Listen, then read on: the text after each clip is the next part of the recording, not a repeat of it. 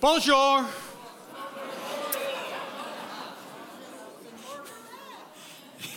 Yeah, it is one of those weird things when that's how everybody greets you and you get engrossed in that for a while and then you step out of it and you're not sure what to say. You're walking around and you go, what do I say? Hello? What do you do? So anyway, thank you for your prayers. It was a great time. It was a great trip.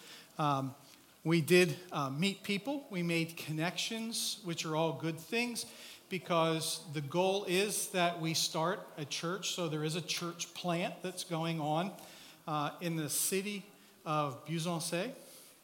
Most of our time was spent in another town. The town had 150 people in it, which you go, really? But the thing that I found interesting about it is there is a church in the town. It's a Catholic church. There is a church in town, but they've stopped sending priests to it because nobody was coming. And so the church is closed most of the year. But we were there over Epiphany, which is the time of where they remember the kings coming to see Jesus. And for that, they have creches or manger scenes that they set up in each of the churches, and this particular church also did that. And then there's a path that they take, not like Stations of the Cross, but nonetheless, they visit each church. There's a group of people that will start out at one church and travel the churches in this small area. And they have a little litany that they do at each one of those manger scenes.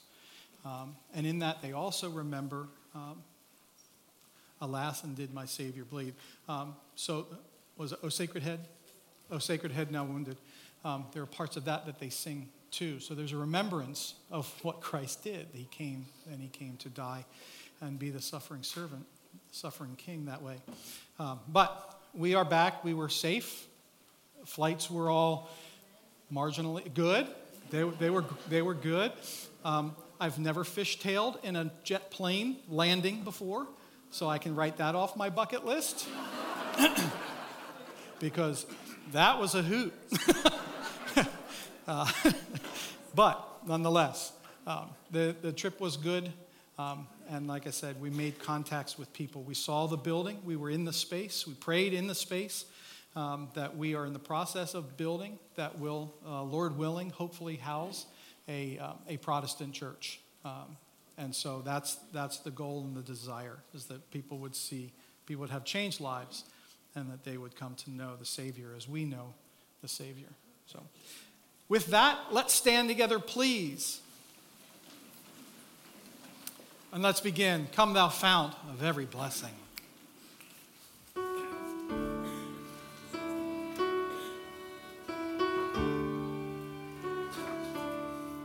Come, thou fount of every blessing, to my heart to sing thy praise. Streams of mercy never ceasing, call for songs of loudest praise. Teach me some melodious sonnet, sung by flaming tongues above. Praise the mountain I'm fixed upon it, mount of thy redeeming love. Here I raise my heavenly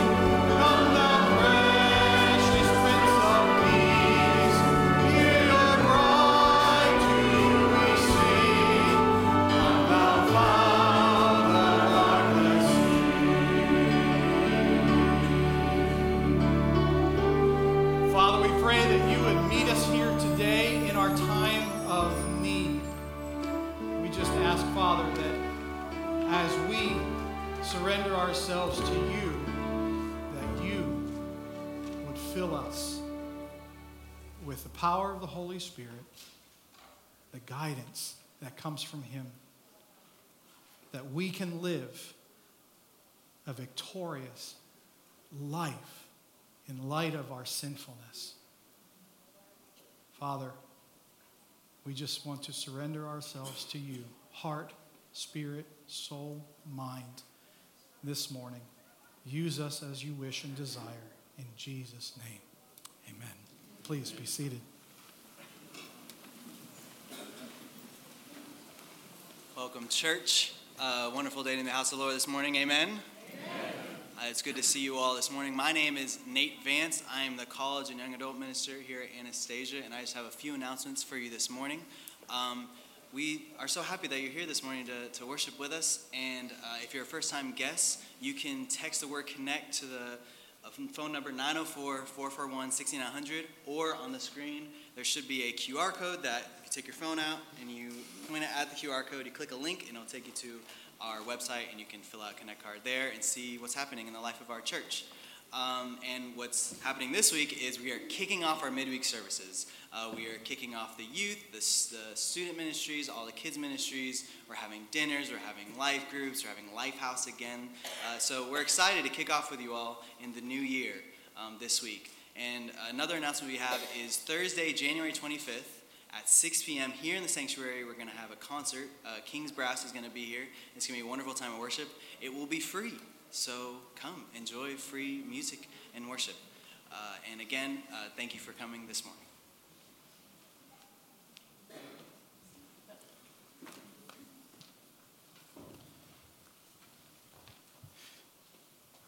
You will want to be here for the King's Brass concert. I just want to say that right off the bat.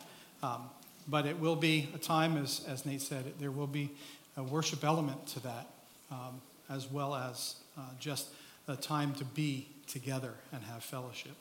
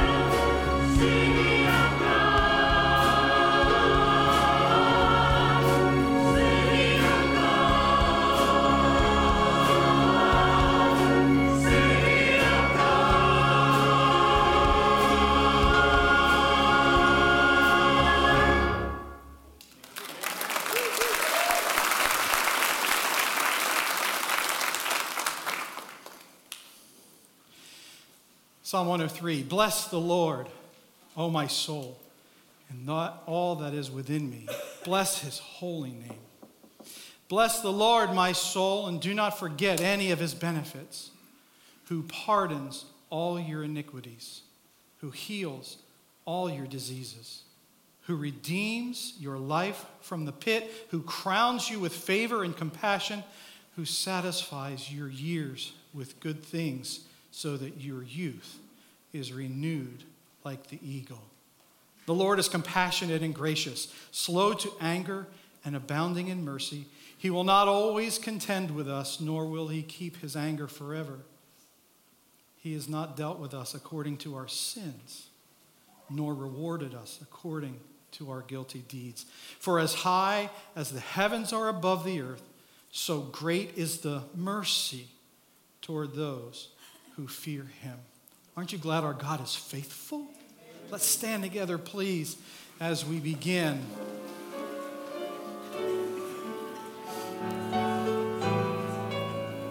Sing together. Ready? Great is thy faithfulness, O God, my Father. There is no shadow of turning with thee. Thou changest not, thy compassions, they fail not. As thou hast been, thou forever will be. Great is thy faithfulness. Great is thy faithfulness. Morning by morning, new mercies I see. All I have needed, thy hand hath provided. Great is thy faithfulness, Lord, unto me. Summer and winter, ready? Summer and winter and springtime and harvest, sun, moon, and stars in their courses above, join with all nature in manifold witness to thy great faithfulness, mercy, and love. Great is thy faithfulness. Great is thy faithfulness. Morning by morning, new mercies I see. All I have needed, thy hand hath provided. Great is thy faithfulness, Lord, unto me.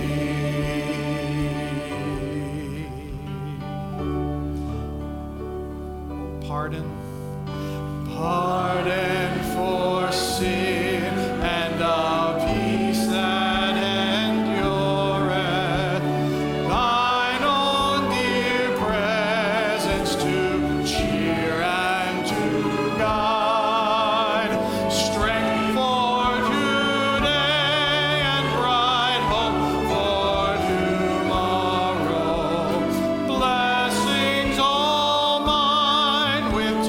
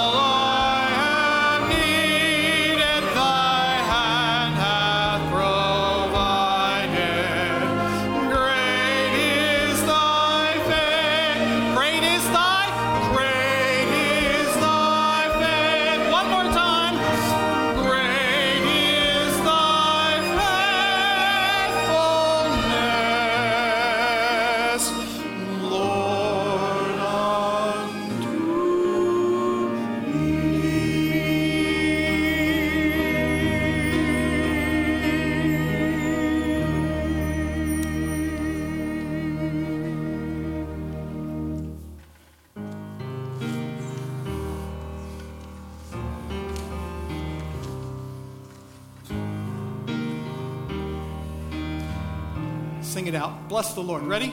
Bless the Lord, oh my soul. Oh, my soul. Worship his holy name. Sing like never before. Oh, my soul, I worship your holy name.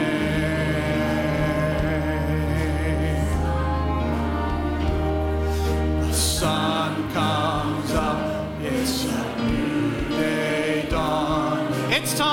It's time to sing your song again. Whatever may pass and whatever's before me, let me be singing when the evening comes. Bless the Lord, bless the Lord, oh my soul, oh my soul. Worship his holy name. Sing like never before. Oh my soul, I'll worship your holy name. You're rich. Ready? Rich in love and you're slow to anger. Your name is great and your heart is kind. For all your goodness I will keep on singing. 10,000 reasons for my heart to find. Bless the Lord. Bless the Lord, oh my soul, oh my soul. Worship his holy name. Sing like never before. Oh my soul, I'll worship his holy name.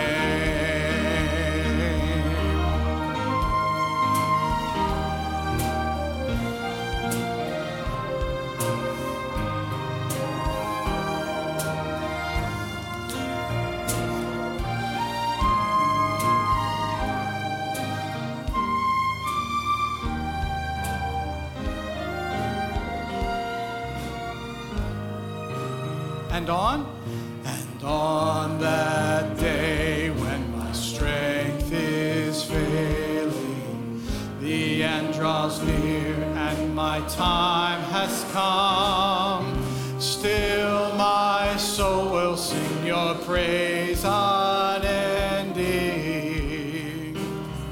10,000 years and then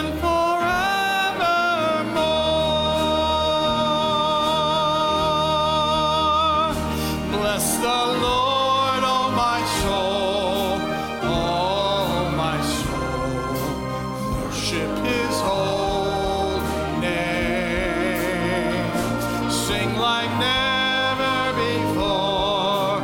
Oh my soul, I worship your holy name.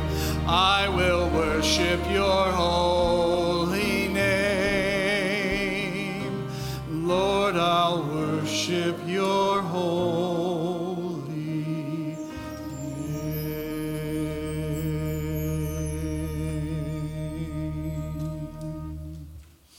Before you're seated, take a moment, welcome someone here, find someone you may not know, and welcome them to church this morning.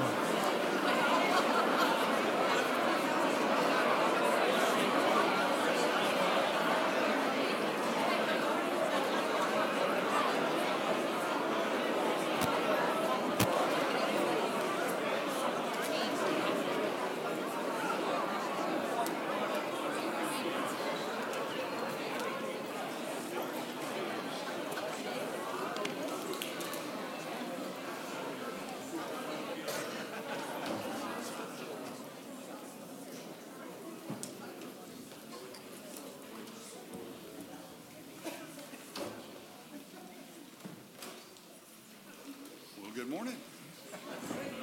Y'all, Y'all did better than the 8 o'clock service. You settled down pretty quick. If you have your bulletin, you might want to take it out. I'm going to go over some numbers. Usually I'll get up here and give you some generic information, but today I'm going to be a little bit specific.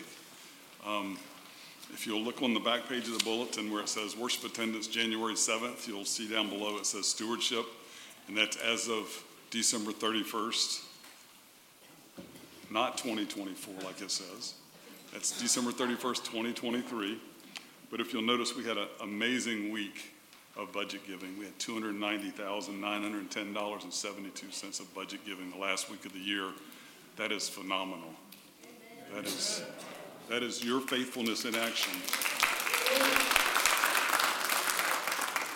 Also, at the end of September, we needed $2,286,249 in order to get where we need to be when the buildings are completed. And Walter said we needed a certain amount of money by a certain period of time. And I'd just like to say that, we did way more than that, but as of December 31st, we only need $1,758,833, which is really means that we received over $500,000 in the final quarter of the year towards the building. That's fantastic. And then on top of that, we had a $40,000 goal for Lottie Moon, and we received $47,479. So I know we stand up here sometimes and we say we're not really getting what we need out of the congregation, but you guys are just amazing, and I'm just so thankful. And I know that the staff and the church body is just so thankful too. So we just wanted to say thank you so much for your generosity. Let's pray. Father God, we thank you for this day, Father. We thank you for this opportunity to be in your house and worship. Father, we thank you for the opportunity to serve. Father, we thank you for the generosity of this congregation, Father, and the generosity of you, Father. We thank you for giving your Son, Father, for our salvation. Father, we just are thankful for those who give of their time and their talents, but also their treasure, Father. Father, we just ask that as we take these funds and we bring people in and they volunteer, Father, that we would just do everything that we can for the furtherance of your kingdom, Father. Father, we ask that everything we do in Jesus' name. Father, we just pray all this today in the mighty name of Jesus. Amen. Well, good morning, church. It's good to see you in the house this morning. Just one quick thing I want to let you know before we jump into the Word. If you'll be praying for Pastor Bobby, who is our teaching and contemporary pastor worship, he is dealing with a severe pinched nerve in his neck, and has really been challenging and painful for him, so he's going to be out for a few weeks. But just in your time of prayer, I encourage you, send any encouraging text or prayer to Pastor Bobby as he's going through this, and we're praying that he gets some relief. Well, this morning we're going to start our new series that's going to lead us up to Easter weekend. We're going to be going through the book of Titus, and the book of Titus is a very small book that's close to the book of Timothy, and it really is a short letter to one of Paul's pastors that he mentored and encouraged. And he walked alongside of him, and he gave some very specific instructions and very specific guiding on how to walk in a manner worthy of our calling, to pursue godliness and embrace biblical truth, which I think is a very relevant topic for us to discuss. But he spent a lot of time trying to convince the church in Crete, where he was writing, to pursue godliness. And so much of the book of Titus is about persuading and convincing. And, I thought just for a minute, before we kind of dive in, I'm going to read a few different statements or say a few different statements. And I want you to raise your hand with the one that best describes you. Not the one that you would like to describe you, the one that would best describe you, okay? All right, so here we go. How many of you would say that arriving 20 minutes early to something means that you're on time, right? If you're early, you are on time. All right, keep your hands raised just for a minute. Okay, that's a good number of us. Okay, all right, here's the next one. Now, how many of you would say if you get there when something starts, the time that it starts, that you are on time, right? If you get there when something starts, right? 6:30, if something's starting at 6:30, you get there at 6:30, that's on time. Now, those of you who are left in here, we love you. We just want to tell you, this is no judgment zone, right? How many of you would say that when you arrive a few minutes late or a few minutes past when something was supposed to start, you're on time? Now remember, this best describes you, not who you want to be. This best describes you. Raise your hand. Okay. A few of you are honest in here. All right. Well, first, I just want to say we love you. Okay. Now here's where it gets really challenging. For those of you who are married or you have somebody else in your household, now some of you may be the person who likes to be 20 minutes early, and then the other spouse may be like to be the one who likes to show up, and their understanding of on time is a few minutes late. Anybody have that challenge? All right. Have you ever tried to convince the other person in the relationship that they're wrong? How did it go? Not so well, right? Well, hey, listen, as we talk about convincing, there's a great deal of convincing going on in the book of Titus. And here is why, right? Titus is as Paul was going to refer to him, as a true son of the faith. And we don't know if that expression came because Titus came to faith under Paul's teaching and mentorship. But Paul had a deep desire and concern for Titus. But Titus, being a young church planter in the place of Crete, was having some severe challenges. See, the churches there had a hard time with godliness. In other words, their lifestyle did not match their testimony and their preaching, right? Their lifestyle and how they lived.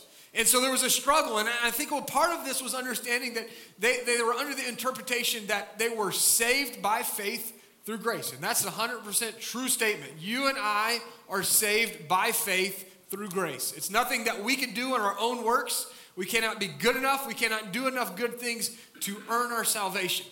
But they thought, well, if it's by grace, then what's the purpose of good works?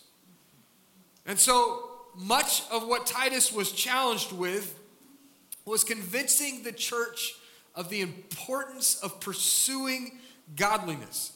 And to give you a description of how challenging Titus's job was, Titus chapter 1, verse 12, as we're going to read later on as we go through this series, but it says, one of the Cretans, that means one of their own people, said this. A prophet of their own said, Cretans are always liars, evil beasts, lazy gluttons.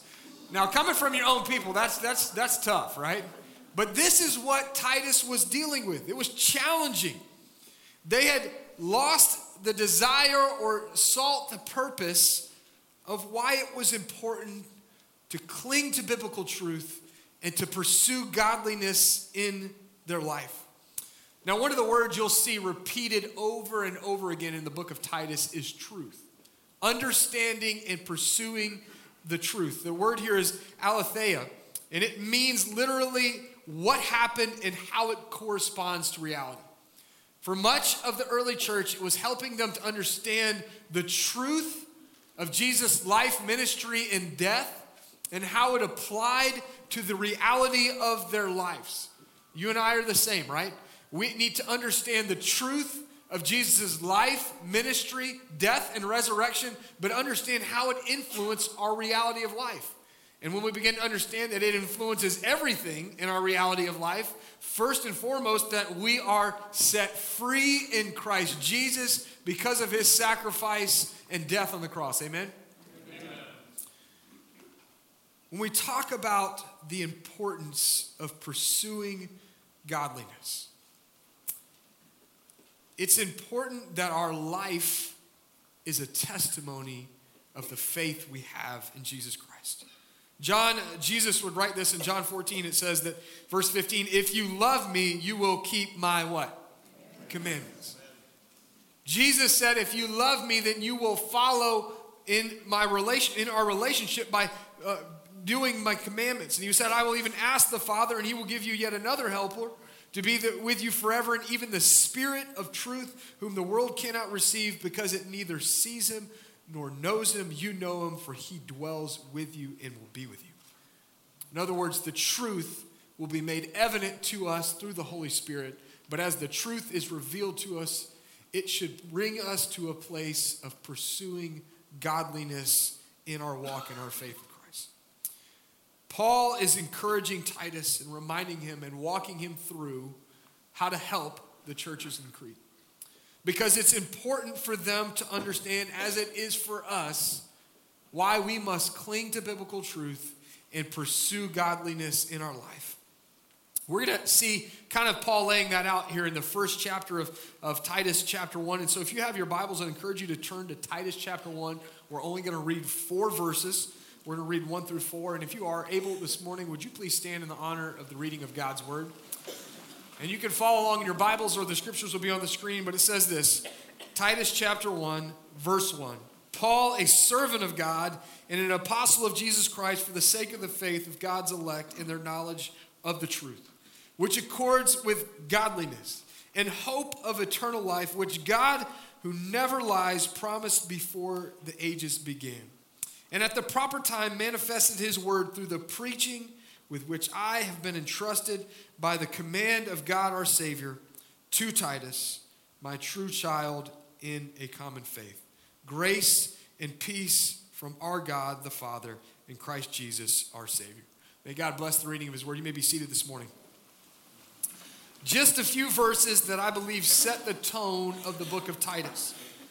And if you're taking notes this morning, and if I had to nail down what the title was of this message and what I really feel like what Paul is writing to Titus about, it would be this: why the pursuit of godliness and embracing biblical truth should matter to you. Why the pursuit of godliness and embracing biblical truth should matter to you and me. The first thing that you can write down: striving for godliness leads to greater fulfillment. Striving for godliness leads to greater fulfillment. The very first verse, Paul says this: Paul, a servant of God, an apostle of Jesus Christ. Paul made it very clear what his role was. It was to be a servant of the Lord Jesus. That his greatest fulfillment, his greatest purpose in life was to be a servant of the Lord. Now, you think about Paul's story and his journey, that's a pretty big statement considering where Paul came from. And if you're not familiar with Paul's story, if you were to flash back to the book of Acts, it tells in Acts chapter 9 that he used to go by the name of Saul. And it says in verse 1 that Saul, breathing threats and murders against the disciples of the Lord, went to the high priest and asked him for letters to the synagogues at Damascus, so that if he found any belonging to the way, men or women, that he might bring them bound to Jerusalem. And now as he went on his way, he approached Damascus, and suddenly a light from heaven shone around him, and falling to the ground, he heard a voice saying to him, Saul, Saul, why are you persecuting me? And he said, who are you, Lord? And he said, I am Jesus, whom you are persecuting. So if we come full circle and we look at Paul's journey, the one who once persecuted Christians and persecuted Christ is now saying in full circle that my greatest fulfillment, my greatest purpose is to be but a servant of Jesus Christ. And so what's even more interesting about Paul is he had all the titles, he had all the education and accolades, he had the position and the stature and the power, but none of that gave him purpose and fulfillment in his life. In fact, Paul would later on go say, for I decided to know nothing among you except Jesus Christ and him crucified. That was Paul's greatest fulfillment, to be in the service of Jesus. It was not a title, it was not a position, it was not knowledge, but to know Christ Jesus. Listen, friends, pursuing the things of God brings greater purpose in our lives. Pursuing godliness, the things that are of God, that he has commanded us. When we do these things, it brings greater purposes. When we pray, when we serve, when we share our faith, when we worship, when we tithe, when we act in obedience, when we serve on mission trips, it brings greater fulfillment into our lives. Why? Because these are the things that God has created us to do. You know, as Christ followers, one of the understandings of what it means to be a Christ follower, it means to be an image bearer, right? We bear the image of Christ in our life, in our thoughts, in the way that we think, in the things that we do. We reflect Christ, almost like a mirror, right? As that the world sees us, they should see not us, they should see Christ in us, through us. You know, I think the problem is for us as Christians and for us as the world, you know, or the world around us, oftentimes we flip that. Instead of finding purpose and pursuing godliness, we try to look for purpose and fulfillment in worldliness. And can I tell you that as Christ followers, trying to find fulfillment, trying to find purpose by pursuing worldly things, it just doesn't work. Why? Because God didn't create us to pursue the things of the world. He created us to pursue Him in godly behavior. A few weeks ago, I was out visiting some family, and we had a large group of our family together, and we decided we were going to rent a big van to transport us, to get us all from one place to another, and we could be together. And I rented this big van. I mean, it was like a 15-passenger van. And as I picked up the van, you know, it almost looked like a van that it was a diesel van is what I thought it was. And as I picked it up, the guy I was renting it from, he says, I want to make it very, very clear to you, this is a gasoline van. Do not put diesel in it. And I said, okay, I got it. He said, no, I want you to understand, this is a gasoline van. It will not run on diesel. And I said, has this happened before? And he said, yes. Somebody put diesel in my gas van, and not only did they not get to where they wanted to go, I had to get a whole new engine for this van. Can I tell you, diesel does not work in a gasoline engine. Can I tell you, as Christ followers, pursuing worldly things will not fulfill us in our faith?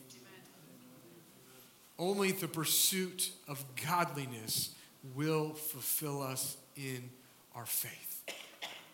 So why do we often try to take worldly things in the pursuit of them to find purpose in our life? Why should the pursuit of godliness matter? Why should our embracing of biblical truth matter? Because that's the only place we're going to find fulfillment and purpose in this life. Paul is making a point to tell the people in Crete, to tell Titus, to remind them of the importance of pursuing godliness.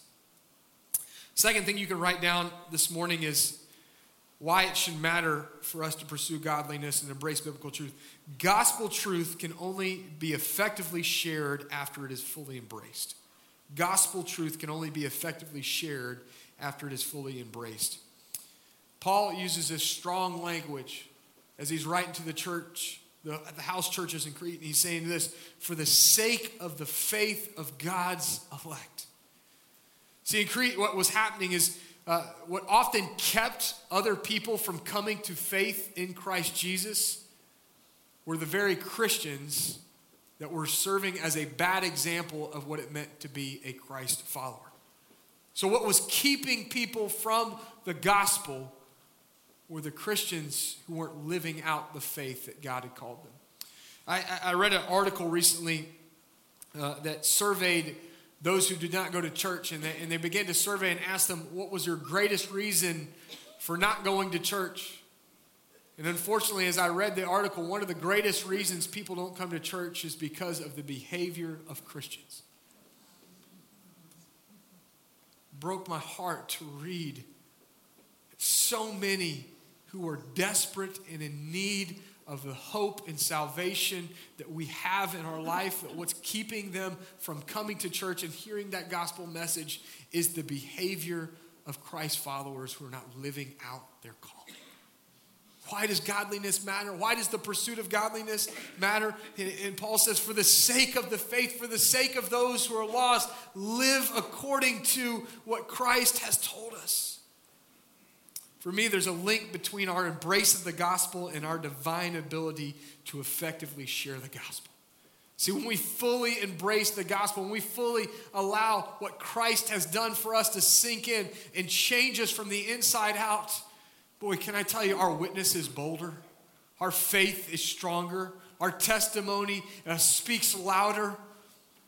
The stronger my embrace of the gospel, the stronger my testimony will be to those around us. John 17:17 says this. Jesus said this, sanctify them in the truth. Your word is truth. The more that we embrace the word of God, the more that we allow it to change our hearts and life, there's a sanctification process happening.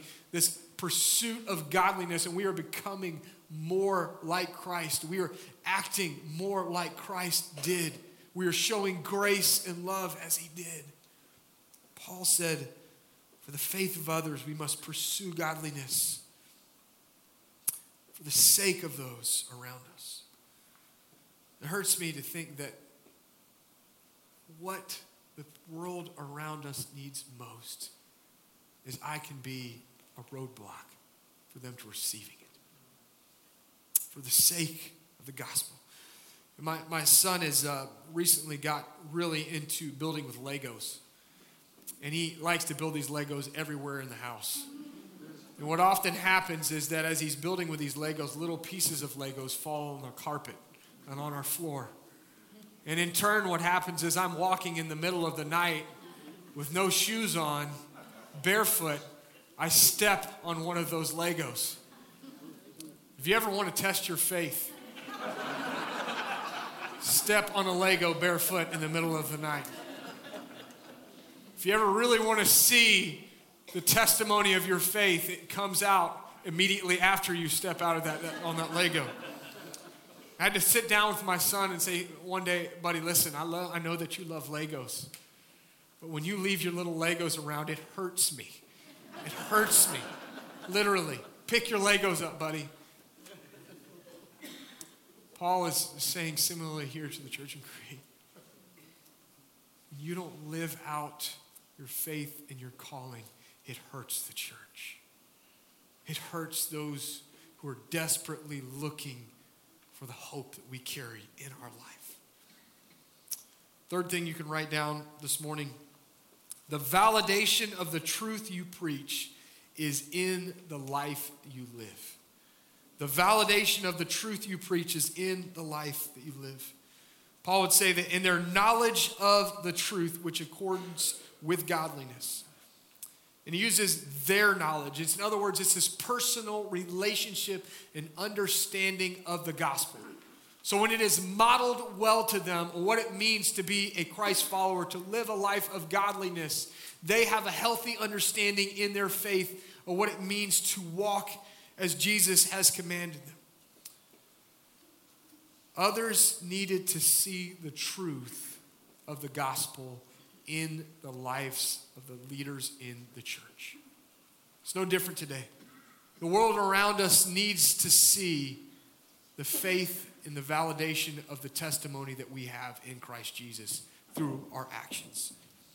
Now, can I tell you that most of the world who are not believers, to be honest, they're probably not looking and reading the Bible to see if it's true. Rather, they are looking to see if the Bible is true in our lives and how we live and how we carry about our lives. Most of the people who are lost and do not have a relationship with Christ, they're not looking to see if Jesus is really who he says he is. What they're looking to see is if Christians are really who they say they are, children of God. Because if we are children of God, then our lives would reflect that we live as children of God. You know, as we have a commandment, as we have a mandate from Jesus to go therefore and make disciples of all nations, we think about the call to evangelism. You know, I think for us, there's a greater challenge for us, and not that we have an evangelism problem in the church. We have a godliness problem in the church. Because see, if we are pursuing godliness as Christ has called us, has commanded us, and we walk in obedience, boy, the evangelism of our lives will speak loud and clear to the world around us. And they will see the reality of our truth that we preach. They will know the hope that we carry in our lives. They will see the love that we show the world around us, and they will want and desire to have what we have in Christ Jesus. Why is godliness and the pursuit of it important? Because that's our testimony, that's our witness, that's the evangelism to the rest of the world. Scriptures say that they will know we are Christians by what? Our love. That's the testimony the world around us needs to see. There's an old phrase that you may have heard before, And it goes like this: the proof is in the... You've heard it. It's kind of an interesting phrase. It came from the 1600s, and it was, kind of as a statement to say that the proof is in the pudding is an expression that means the value, quality, or truth of something must be judged based on direct experience with it or on its results. By the way, the pudding they were talking about is not the pudding we're talking about. It's more of a porridge or something very different than what we would consider pudding. But the point still stands. If something is good, if something is worthy, if something is value, then you will know it by your experience with it. For Christians, for us, the proof should be in our lifestyle and how we live. I heard a pastor once say that the evidence of faith in your life means that you are changed, and by that change, you often influence change in others' life. And he would simplify it and say, changed people change people. Now, I want to be careful that we are not the ones to change others. That's only the work of the Spirit. That's only the work of salvation through Christ Jesus. But we can be instruments of influence, of change in others' lives. And I think that that's the call that we have in our life. Hebrews chapter 13, verse 7 would say it like this: remember your leaders, those who spoke to you the word of God. Consider the outcome of their way of life and imitate their faith. You know, my prayer for us as Christ followers is that others would consider the outcome of the way of our life. That as they see in our life, and they see that as we go through challenges, that even in the midst of those challenges, we have immense hope. And even in the midst of times and circumstances when we deal with people who wrong us or hurt us, that they would see the testimony of our love for those people. And even in the midst of a broken world, they would see the grace that we give. That they would consider the outcome of the way of our lives. You know, part of my story and my testimony in coming to faith in Jesus Christ was not a result of going to an evangelism service. In fact, it was not even really a result of hearing a pastor preach or going to a worship service. My testimony, my coming to faith, was seeing other Christians live out their faith as Christ had called them to. And seeing how they loved and cared for those around us, I began to realize that they had something that I did not have in my life. And as I began to ask, I realized that that difference was Christ Jesus. Why does the pursuit of godliness matter? Why does our embrace of biblical truth matter? Because the more that we embrace it, the more that we live it, more people will see of the life-changing truth of Jesus Christ in our life. There's a challenge for us in 2024, church. The challenge is this: to live as Christ has called us. For Titus, there was a challenge to persuade the church to pursue godliness. I believe today there's a challenge for the church. Be the light and the hope in a darkened world. Share the love of Jesus through your actions, through your life. So this morning as we close, I want to challenge you. As Titus, Paul gave a time of response and invitation to the church through their teaching and their preaching. This morning, there's a time for us to respond, where we live our lives in obedience, pursuing godliness, and embracing spiritual truth. And if this morning you've swayed off course, as we all have, today is an opportunity to plant your feet and your faith where they belong. Let's pray this morning. Lord Jesus, we love you. We thank you for your word that we could open this morning. God, challenge us this morning to live according to your word, according to the life and the faith that you've called us to live.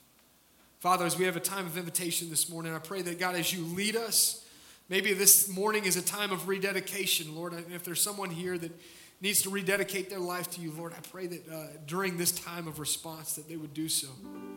Whether that means coming up here and praying and meeting with a decision counselor or praying right where they're at, Lord, I pray that they would respond. Maybe it's to join this church. Maybe it's to, for the first time, to put faith and trust in you. What better time, what better day than now? So, Father, we look to you, and we want to give you all glory and praise. It's in Jesus' mighty name we pray. And all God's people said, amen. Let's stand, let's worship. And if God's leading you this morning, you come this morning. Singing together.